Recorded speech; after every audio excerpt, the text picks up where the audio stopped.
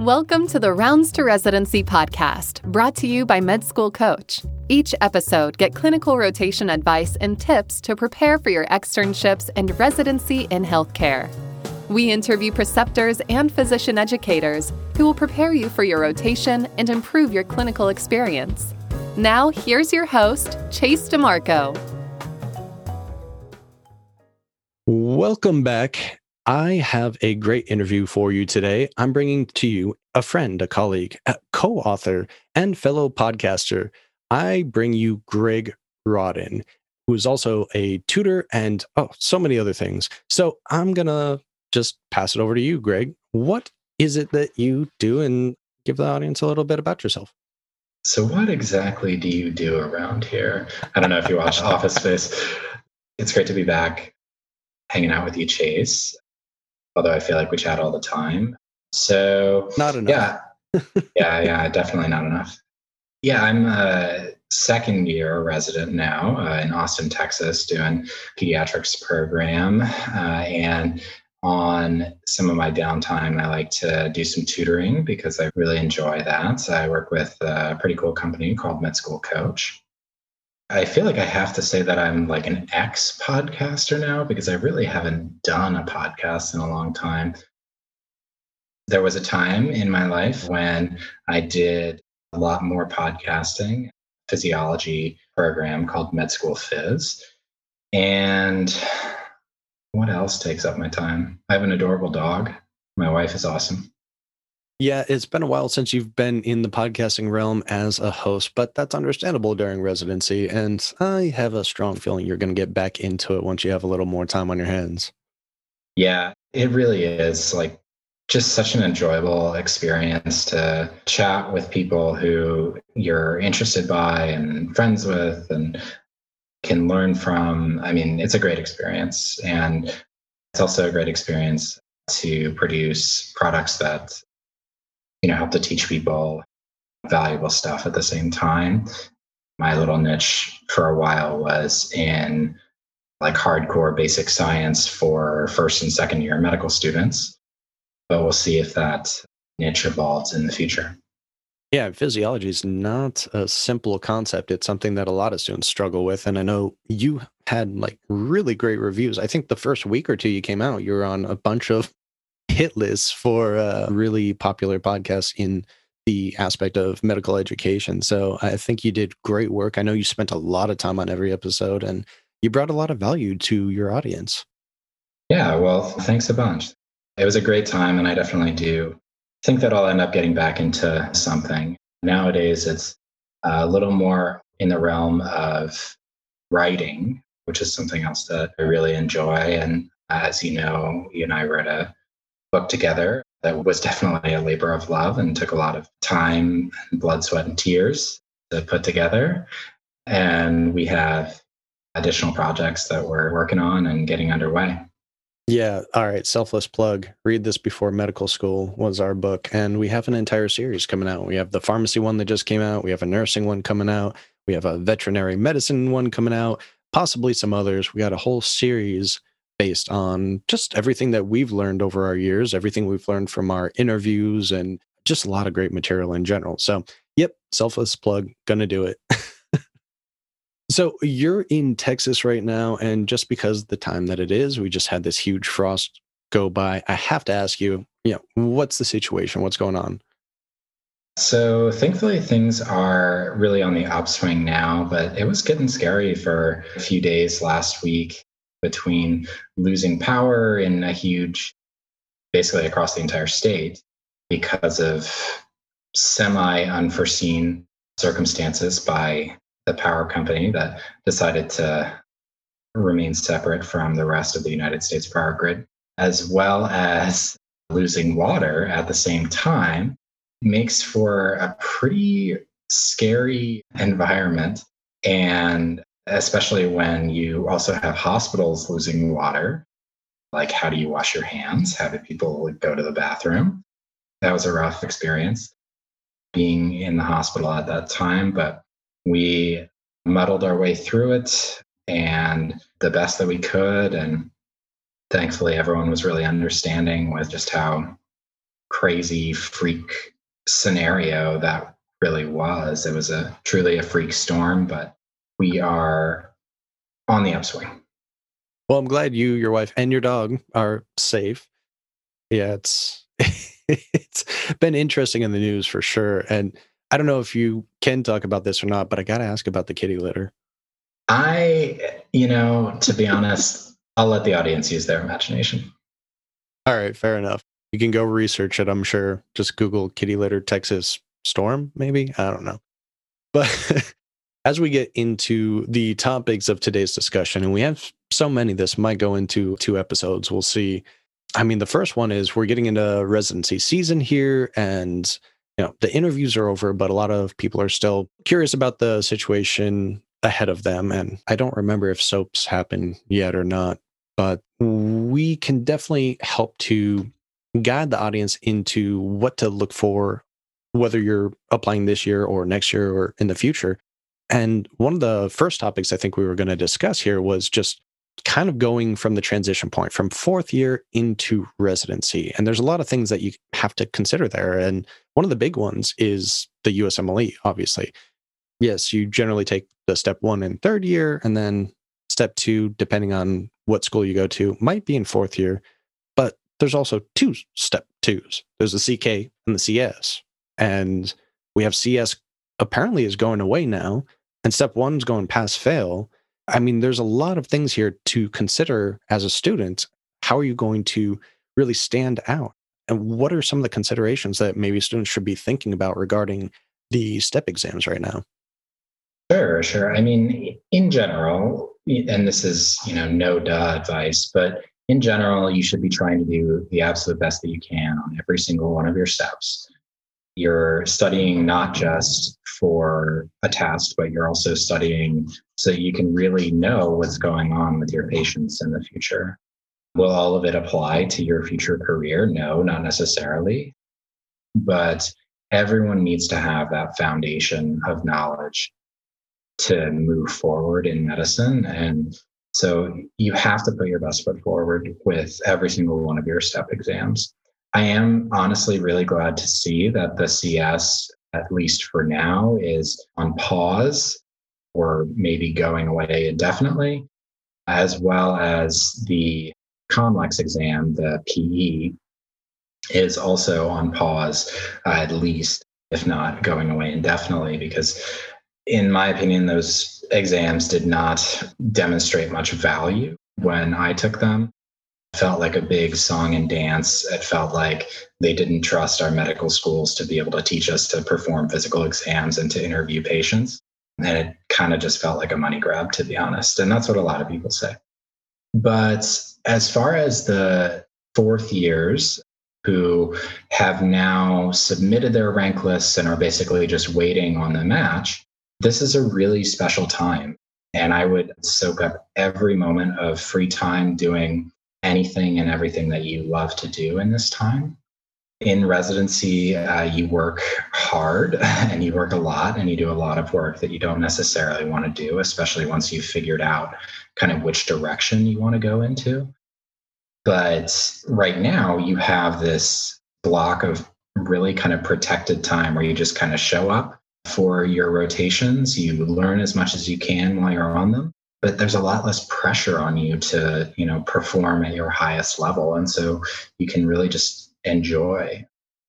Obviously, with COVID, that is complicated because it limits your options. But, at this point, we're almost a year into this COVID craziness. And so people have figured out, ways that they can and like to have fun in this time that we're in.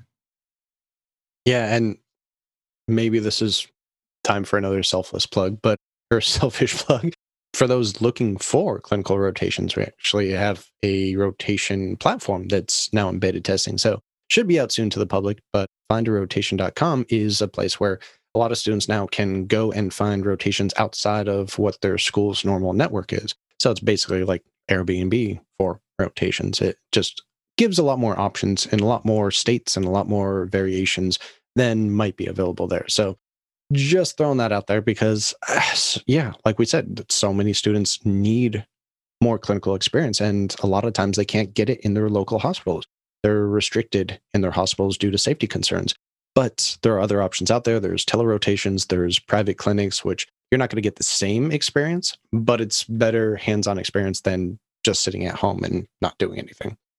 Yeah, certainly. So yeah, I mean, seeking out rotations that you might be interested in, seeking out electives that you might be interested in, and that your school will let you do is a good idea if that's still an option for you. Sometimes the schedules are set way in advance, but if you're able to do that, I would certainly take advantage of that option, because you have to do a certain number of rotations. So you might as well do stuff that you're interested in. And so my earlier comments like focused a lot on, doing the things that make you happy, going out to dinners and hanging out with your friends during the week, and as well as on the weekends and that kind of stuff. But, you can't spend all of your time doing that. Certainly in the early period of, the second half of your fourth year, you have this big weight lifted off of your shoulders. You've submitted your rank list and, you're still waiting to hear whether you matched. But, there's a pretty good chance that you're going to match. The odds are in your favor. I actually recently looked up the numbers and the overall match rates for PGY1. It was like 94% for US MDs, 91% for DOs, and 61% for international medical graduates. Obviously, those are, gross numbers. And if you really want to drill down into your own unique situation, you can look in the NRMP data to get a better sense of what was going on there. But so you can't spend all of your time celebrating. And so alternatively, you can also use this time to build yourself up in ways that you might want to do in preparation for residency. So some things that I think could be helpful are, prior to starting residency, I went through the online med-ed intern boot camp, and I thought that was really helpful for anyone who's doing, like, whether it's internal medicine or pediatrics or family medicine, one of those primary care types of specialties. That would be pretty helpful. I'm not sure, what other products they have out now. I would certainly endorse basically anything that online med-ed puts out there. That's great to know. Yeah, I've heard a lot of good things about their intern boot camp, and shout out to Dustin Williams for making that work and happen. And it's a very good resource from my understanding. And I'm glad you can kind of vouch for that so the audience can know that's something to look forward to in the future. Did you know you can find and schedule your own clinical rotations? With the Find a Rotation app, students can reach out to preceptors nationwide and schedule their own rotations. You can even refer a friend, earning you credit towards clinical externships of your choosing. Download the free Find a Rotation app or go to findarotation.com for more information. That's Find a Rotation, your medical and healthcare clinical rotations platform. I have to say, I'm kind of curious here we're going to get into the match advice process towards the end of this interview, and there's so many questions there that a lot of students really want to know. But before we get to that, kind of the fourth year aspect especially, that's generally when your clinical rotations get to their elective or away rotation aspect. And a lot of students will stay at their home institute if they have the ability to do so. I have no idea what it's like right now. I know a lot of schools have nothing. A lot of schools are kind of doing it normal. But when you're really at the fourth year, you're kind of thinking about what residency you're thinking about going into, or at least maybe 2 or 3 options at that point. Obviously, you need to have some experience in that field to know if you're going to like that one or not. What are some tips that students might find beneficial for looking for the rotations? And maybe also if they're looking for a certain specialty, but maybe it's a very competitive one, so they can't get a rotation at their school. Like, just in general, how to approach that whole situation. Sure, yeah. So there is a centralized process that students go through to apply for elective rotations. So that really contains the bulk of any rotations that you might want to do. Some hospitals don't go through that program. Of course, I can't remember it off the top of my head what exactly it was called.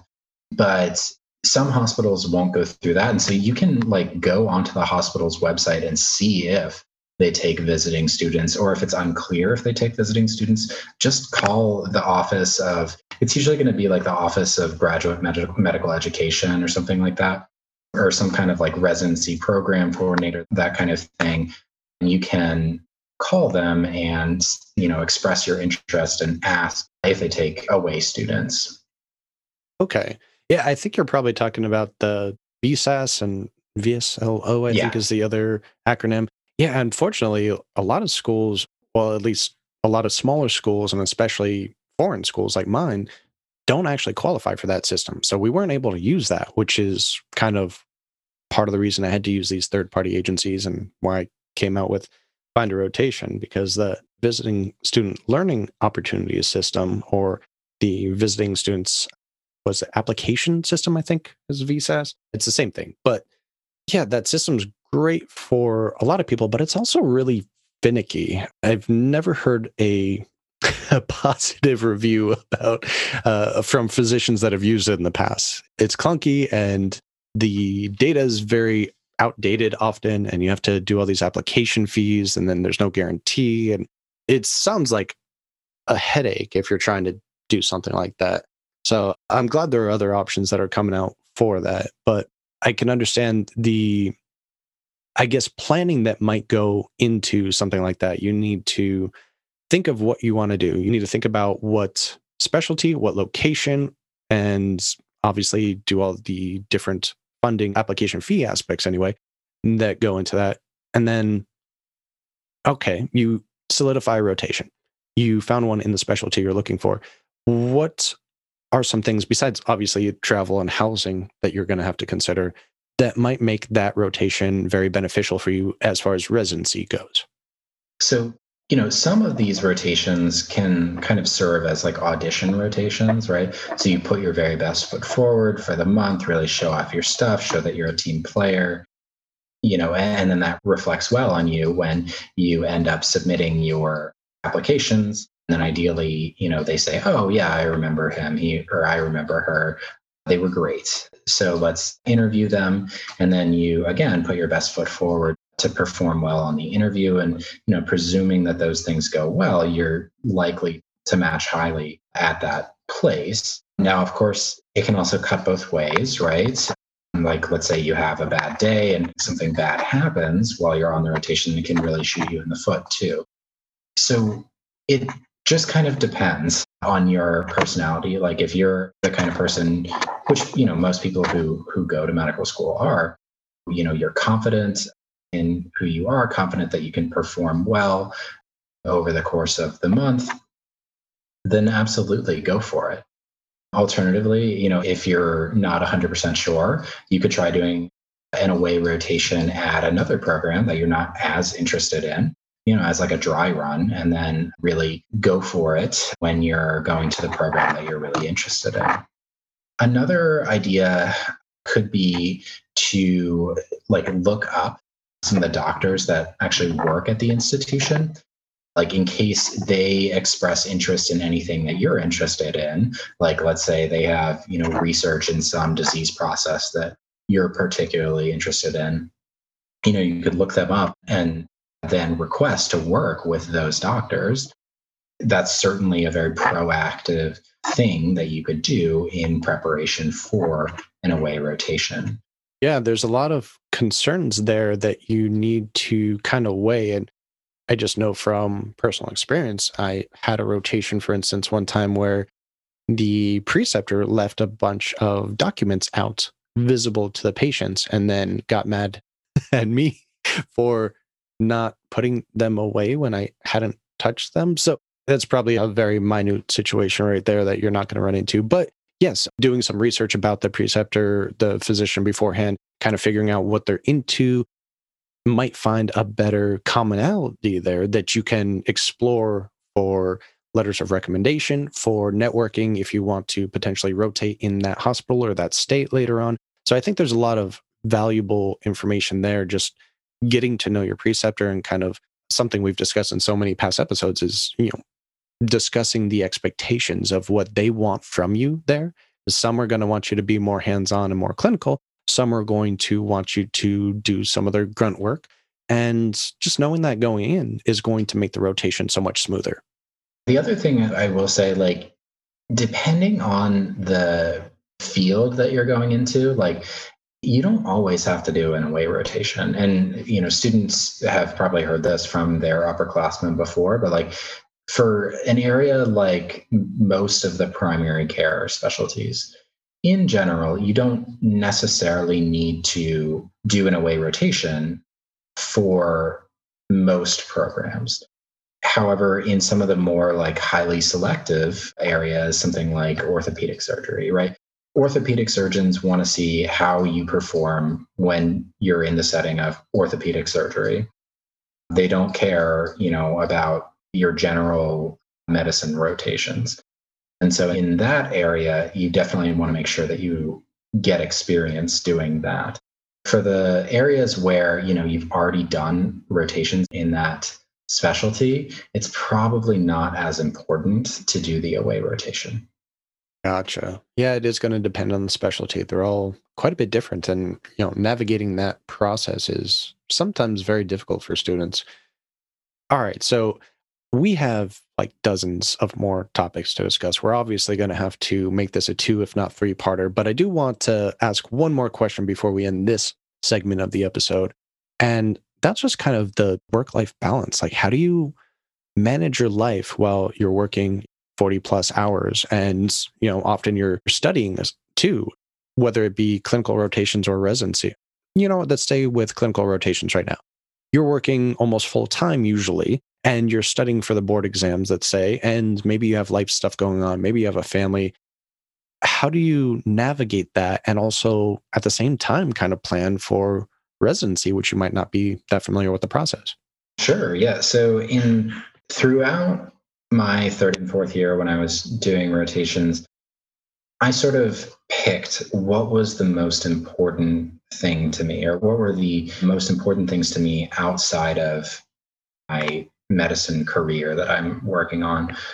And the number one for me was spending time with my wife. So like we decided that every Friday nights, or, if it couldn't be Friday, the next day, without fail, we would go on a date together, and we would set aside that time, make sure that we honored that time, and make sure that we, continued to work on our relationship. Right. So that's one way to bring balance, is to just without fail, make a commitment to doing something every week. As far as getting in your studying time, to be honest, it can be hard to do that while you're like on the clock, while you're doing the rotation and trying to pay attention to the rotation. It can just be hard to get your brain back into study mode, especially when you were used to studying and all you were doing was studying, had your face in the books all day, every day. It can be hard to switch back and forth. And it's unfortunate that I have to say this, but you just kind of need to put your nose to the grindstone and like commit to, setting aside whatever 30 minutes or an hour a day to do some kind of reading in an area that either interests you or is directly related to your patients, or both. That was really the only way that I found worked successfully, was just making a commitment to myself to put aside 30 minutes to an hour every single day to do that. And then on the weekends, I would read a little bit more. 30 to 60 minutes, that's it? Most students would go insane if they're not studying at least 6 hours a day. Yeah. I can feel like that, especially after you've taken step 1 and you're like, oh my God, this is all I do every single day. How do I talk to people? All right. I think this has been a great conversation so far. We haven't even gotten into like the residency stuff yet, but that's going to have to be for the next episode. We're going to cover like the first day. How do you prepare for it? What do you do when you first get in the hospital? And just a bunch of other things to consider in your intern year in general. So I want to thank you first off, Greg Rudden, for coming on the show today. And we will have you back very soon. Thanks a bunch. The Rounds to Residency podcast is powered by Med School Coach. To access Med School Coach services, like USMLE tutoring or residency admissions advising, visit our website at medschoolcoach.com. Good luck as you prepare for your board exams, and we hope you tune in again next time.